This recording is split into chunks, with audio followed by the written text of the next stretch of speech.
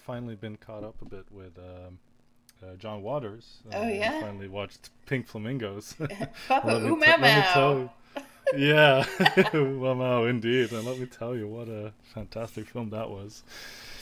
Imagine. And like I've heard a lot of stories about Pink Flamingos, and that I've actually never seen it is baffling to me. But It's surprising to me. yeah, I'm just very happy that it blew my mind so much as it did, and I'm just looking forward to watch the rest of John Waters' filmography, because that is definitely a nice road to tread on, I think. What's the next one you'll try? Probably Female Trouble. I was going to suggest that one. That one's really good too. Well, they're all good to me. I love them all. Yeah, I mean, yeah, like John Waters is your favorite director, isn't that right? No. Oh, it isn't. He's one of. Right? One of, okay. Yeah. Yeah, it's hard to pinpoint one single favorite director. I can understand that.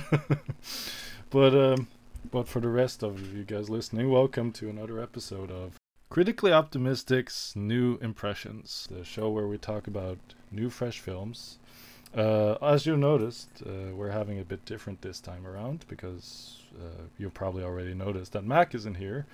So instead, joining me is Maggie. Hey. Say hi, Maggie. Hey. So we have a fresh new film on our agenda today, and the film we chose to talk about today is Men, directed by Alex Garland. Alex. Hi. Alex Mrs. Garland, Marlowe, right? Yeah. Harper, yes. Do, come in. The words I have to say. It's a may well be beautiful house. simple, but they're true. Will it just be you staying, or Excuse me? Mrs. Marlowe? No? No. From the garden? Yeah, it was delicious. No. Mustn't do that. Forbidden fruit. Oh, God, sorry, I'm joking. Oh.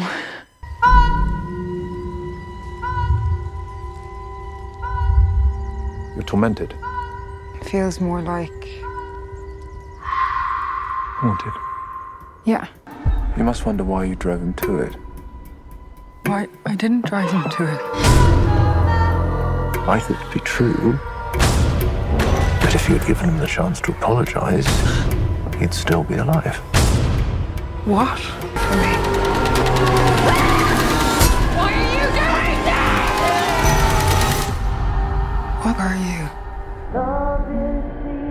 Who also did Ex Machina and Annihilation, and so what did you think about Men, Maggie? Oh, there's a lot to unpack there. Yeah, there sure is. I felt like it really didn't know what direction it wanted to go in. Because at times it seemed like a drama about divorce, separation, spousal abuse. Oh, yeah. You know, and then Indeed, it did. and then they would try to do the horror elements on top of that, and I don't think it worked particularly well for the film. Like it was much like Hereditary for me, in the way that it was trying to be a drama about something, and then they just kind of tacked on some horror elements. I can notice that same thought on that film, because it definitely tried to be a sort of Hereditary clone, but it hit all the notes the same way. The added on horror elements really didn't work that well. They were visually really cool, but it didn't fit with the movie. No, it absolutely didn't. Also, a part of me really enjoyed this film, but also another part of me thinks that it's very pretentious. And, Oh my god, yeah. I thought it was going to be a little different going in than what it was. Like, in my mind, I was thinking, because I didn't really watch any trailers for it beforehand. Yeah, no, me neither, no. I just kind of like knew the basic, like very bare bones premise. And I was really kind of hoping that it would be similar in tone-ish, maybe minus some of the comedy, as the Helsinki Mansplaining Massacre. Unfortunately, it did not go that way. All right. there's a lot of directions this film could have gone. I just have a hard time understanding like what is actually the. So we might as well just explain the plot real quick. Okay. What is happening in this film, because it opens with a woman traveling to this nice manor in the countryside in England, and she's staying there for 2 weeks after a divorce or a breakup. And so right away you're kind of sensing like, okay, is this going to be like a British I Spit on Your Grave? I got that vibe too. Yeah, because that that what was his name? The Jeffrey? Jeffrey, yeah, he definitely gave off creep vibes the first minute of his screen time. Yeah, and those like his dentures they had him wear. Oh yeah, for sure. That was really creepy. There were actually a lot of films that I drew a connection to watching this. Like another film I instantly thought of when watching this was what's that film called where it's like the sexual transmitted disease of like a entity that's stalking you. Was it It Follows? Oh yeah, yeah. Yeah, like I kind of got that vibe out of this, like later on in the movie when she's exploring the wilderness around the manor, and like she's getting stalked by this person. I don't see how you got. I think it's like just, in it. I saw that movie once and I didn't like it. So. Oh yeah, a lot of people don't seem to like that film. Yeah. I usually feel like I'm in the minority with it because everyone I talk to loves it. I'm just like, no. Okay, well. But yeah, I would say that I rather enjoyed the first part rather than the second part, than the tacked on horror end. Yeah, indeed. I felt the opening was good. I felt the setup was well done. Like yeah. It also followed some creative camera work, and some they really used their environment the best they could to make like a creepy atmosphere, and that is something I'll definitely give this movie credit for. Oh yeah, it definitely has atmosphere. One thing that I wasn't sure where it was going to go, and I mean it kind of started with the stalking kind of aspect in the beginning, the naked man stalking her. Yeah. But the repeated showing of the Green Man imagery in the church, and then eventually him putting leaves in his skin and the full face of the Green Man kind of coming into play. One thing I thought was done, and this is kind of maybe jumping ahead to the end a little bit. Go ahead. But the Green Man is actually a symbol of rebirth. Okay. So that kind of throws a little bit more sense. Yeah, when you say it that way, yeah, then it definitely makes sense with the triple male birth at the end. Yeah, I wasn't expecting that, but no, it made sense with the whole Green Man being the start of that. Yeah. And that's probably why I saw it categorized online as folk horror. Yeah, it does indeed have some folk horror elements. I'll give it that. Like it could almost feel like a Ben Wheatley film in a sense, if it was a bit more subtle. Yeah, if folk horror is done exactly right, then it hits when it hits. But when indeed, like. But when it doesn't hit, it's. Yeah, I know exactly what you mean. Like, it is a disaster and a letdown of it's not the Wicker Man. Like it's. I felt the actors did a decent job, especially Rory Kinnear did I thought he did a good job to sell the creepiness, at least as Jeffrey, because I thought the priest was absolutely revolting. Yeah, he was disgusting. Yeah, like just before we recorded, I read a I read a thing about this film, and apparently the director Alex Garland wanted Rory Kinnear to give him full right to play these many different characters and pull out the most horrendous what's the word, toxic masculinity that he could find. Oh, he definitely did that. Oh yeah, he hit the nail on the head there. Like you could call this film Men, but you could also call this film Gatekeeping. Or Red Flag, yeah, or something. Red Flag.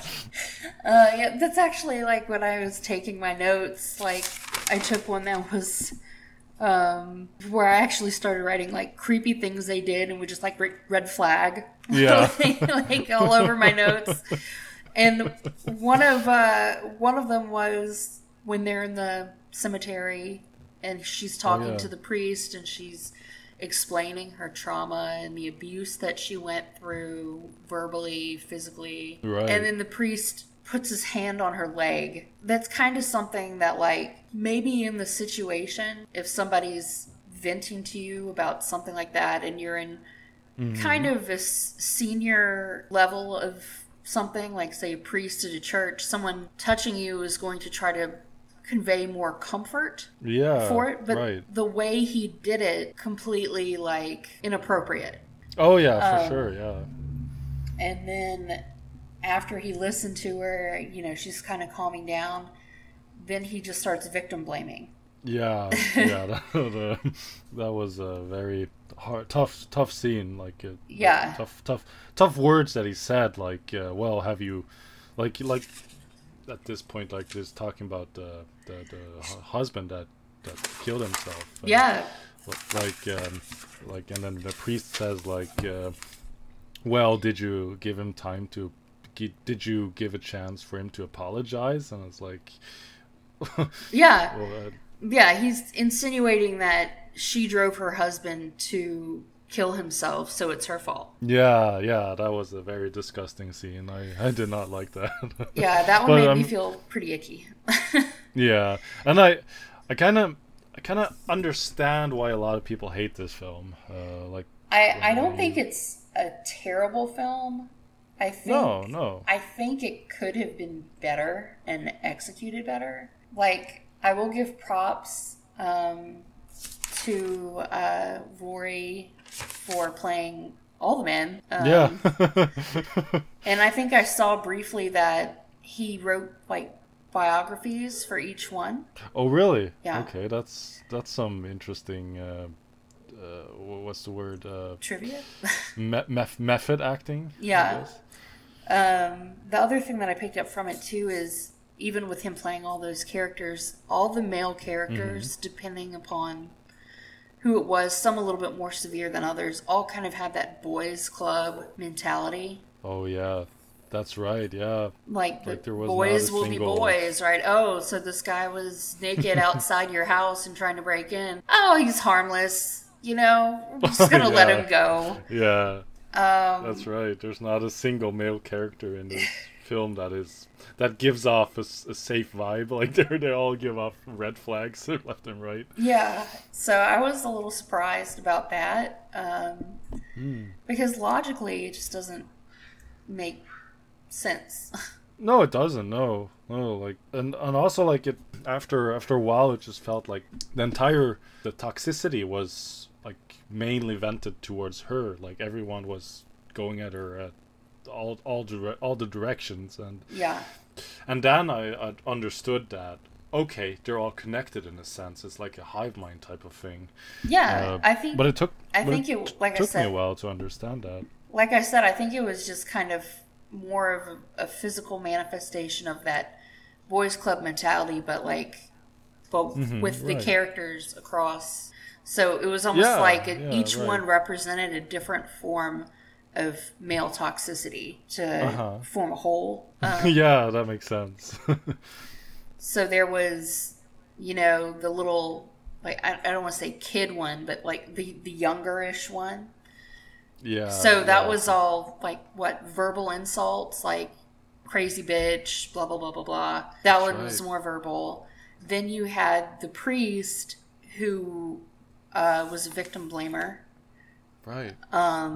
Jeffrey, I think, kind of wanted to have almost like that white knight mentality. Yeah, you have a point. That's good. So it felt like each character he played was just a different form of male toxicity that she had to encounter. Yeah, you're right. It's like the 50 Shades of male toxicity. Like, wow. Yeah. Like, I like what you're saying here. Like, that makes perfect sense. I did not notice that right away, but it is in line with, absolutely. That's good.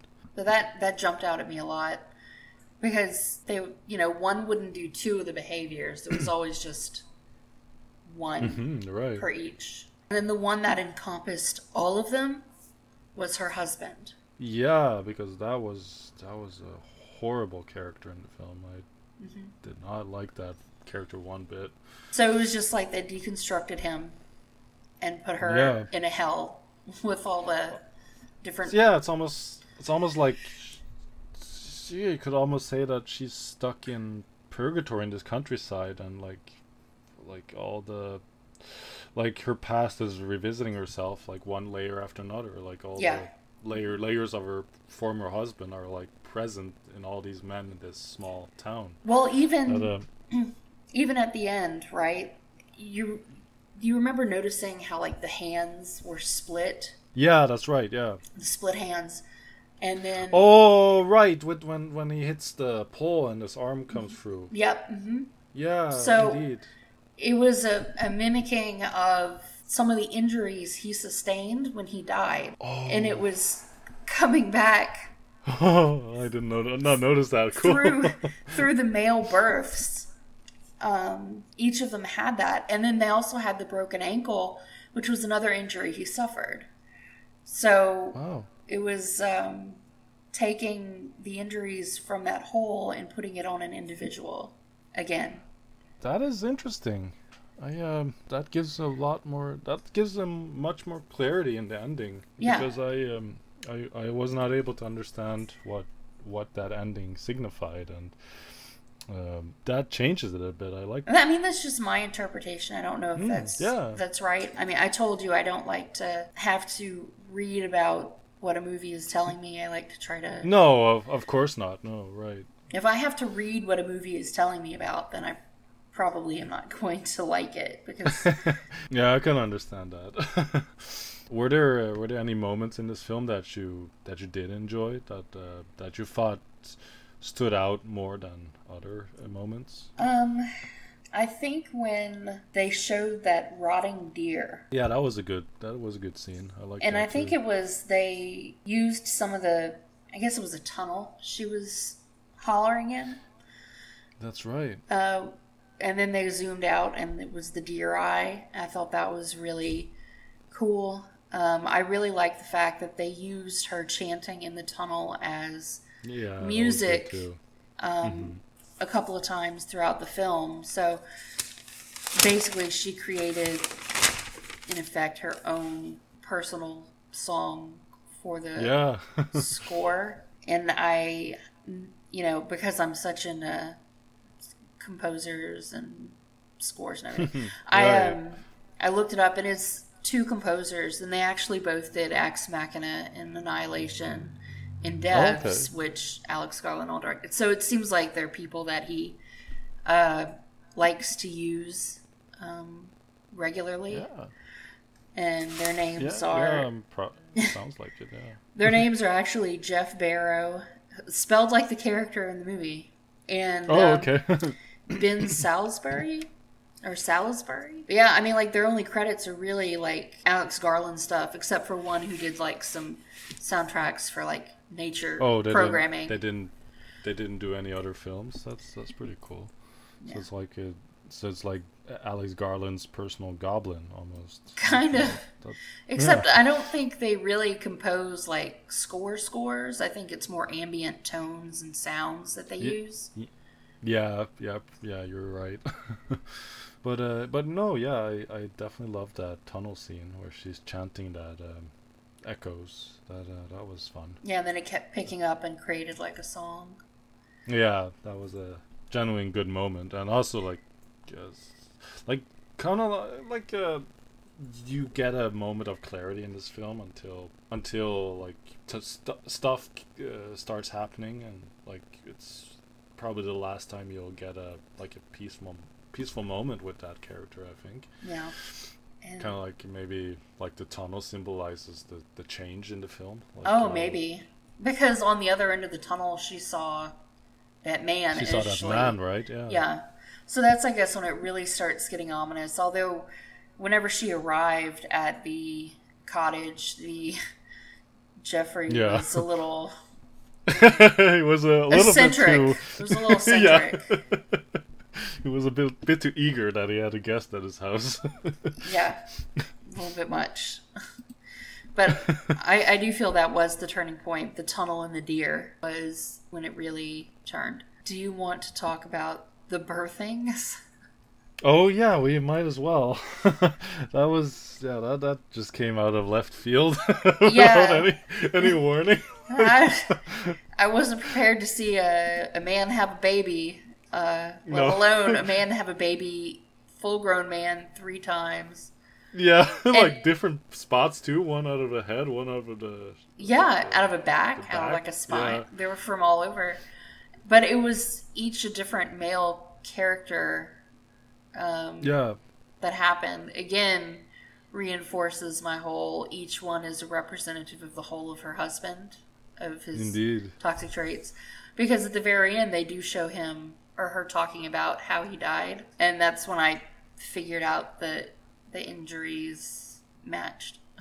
I also, speaking of those injuries, I also like that scene where the hand goes through the postbox slit.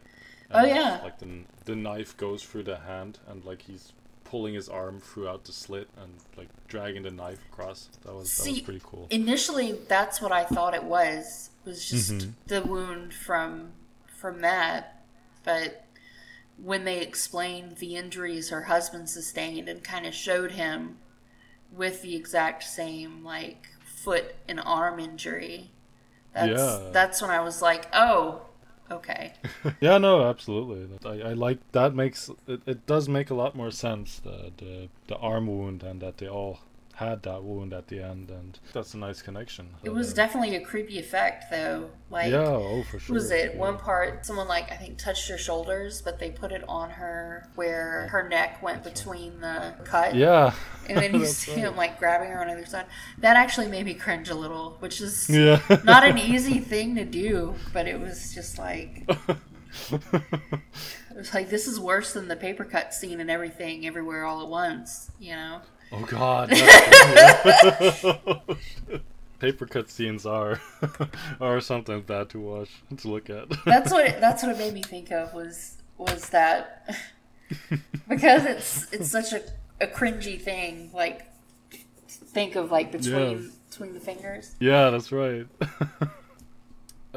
Is there any interesting trivia you found of this film? I actually have not looked at trivia, but I had pulled it up with the intention. Let me see. Also, I don't like the title. That's I think it could have had a better title than just Men. Oh yeah, absolutely. The movie contains a 17-minute sequence, almost 20% total running time, where there's no dialogue, short of Harper gently muttering the F word to herself on 2 separate occasions. Okay, that's pretty cool. I love scenes that have no dialogue until like a huge chunk within the film. Like you have that French film Rififi where there's like a heist film, or there's just like a heist in the film, and it's like 30 minutes without any dialogue. And I love moments like that. So that's pretty cool. But I did not notice that though. Can't recall where that happened in the film. I'm sure it was probably like closer to when all the weird shit was happening at the end, probably. Might be, yeah. Yeah, you're right.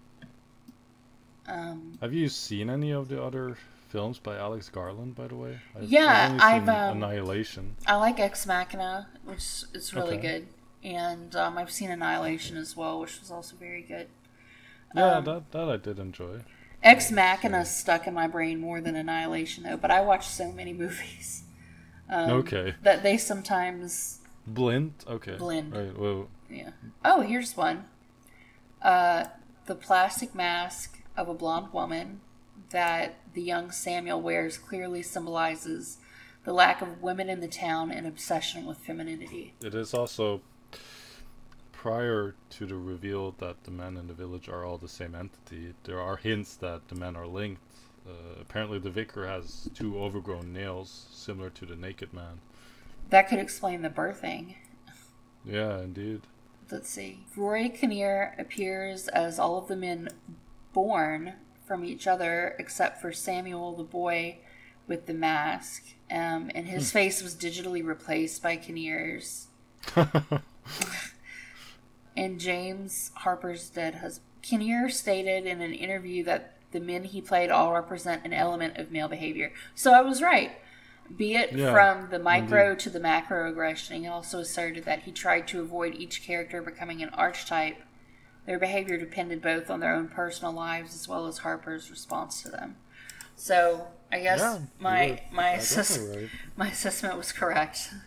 Yeah, no, I'm glad it turned out correct. Like, it makes a whole lot of sense. It absolutely does, and I'm glad to hear that. It makes me enjoy the film a bit more. Not by much, mind you, but a bit more. Yeah. That it makes more sense.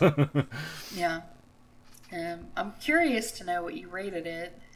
Yeah, we might as well go over to rating. I feel like we've talked about the most important parts about the film, at least.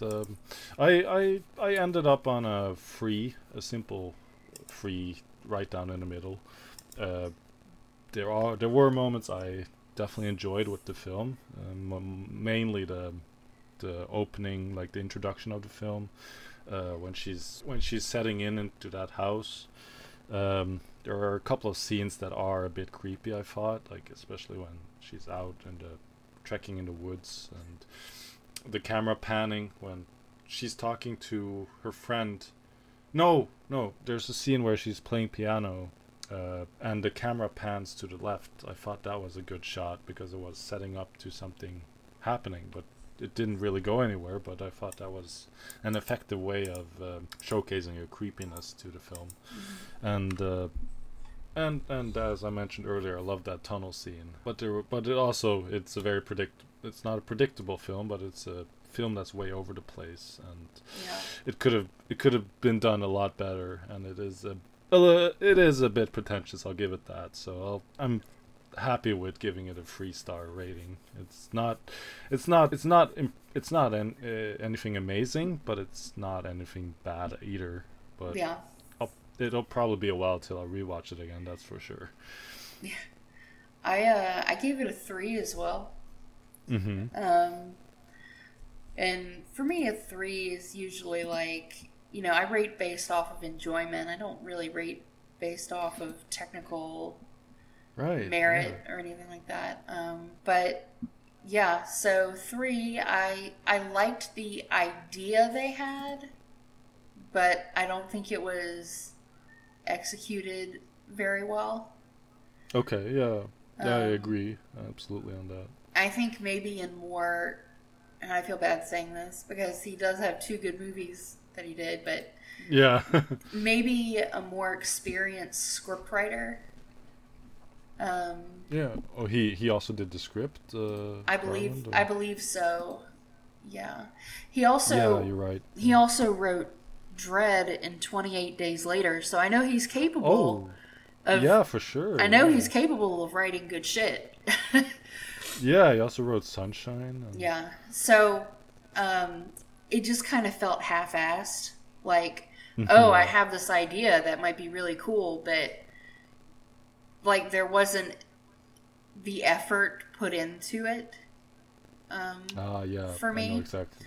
I know what you mean. Yeah. Did the bare minimum, but was more focused on the ending than the build up to the end. Mm-hmm. Yeah. Like, to me, that seemed to be what was important to them while making the film. Because that scene was just so, like, meticulously done, and the amount of choreography, I'm sure that went into that with the birthing and just everything that had to do with the end, I think, is where they put all their focus instead of the build-up. Place then I need to leave from here. Are you sure? Yeah. But anyways, this was our Enjoying Pleasure. You can find us on Spotify, on any place where you have podcasts.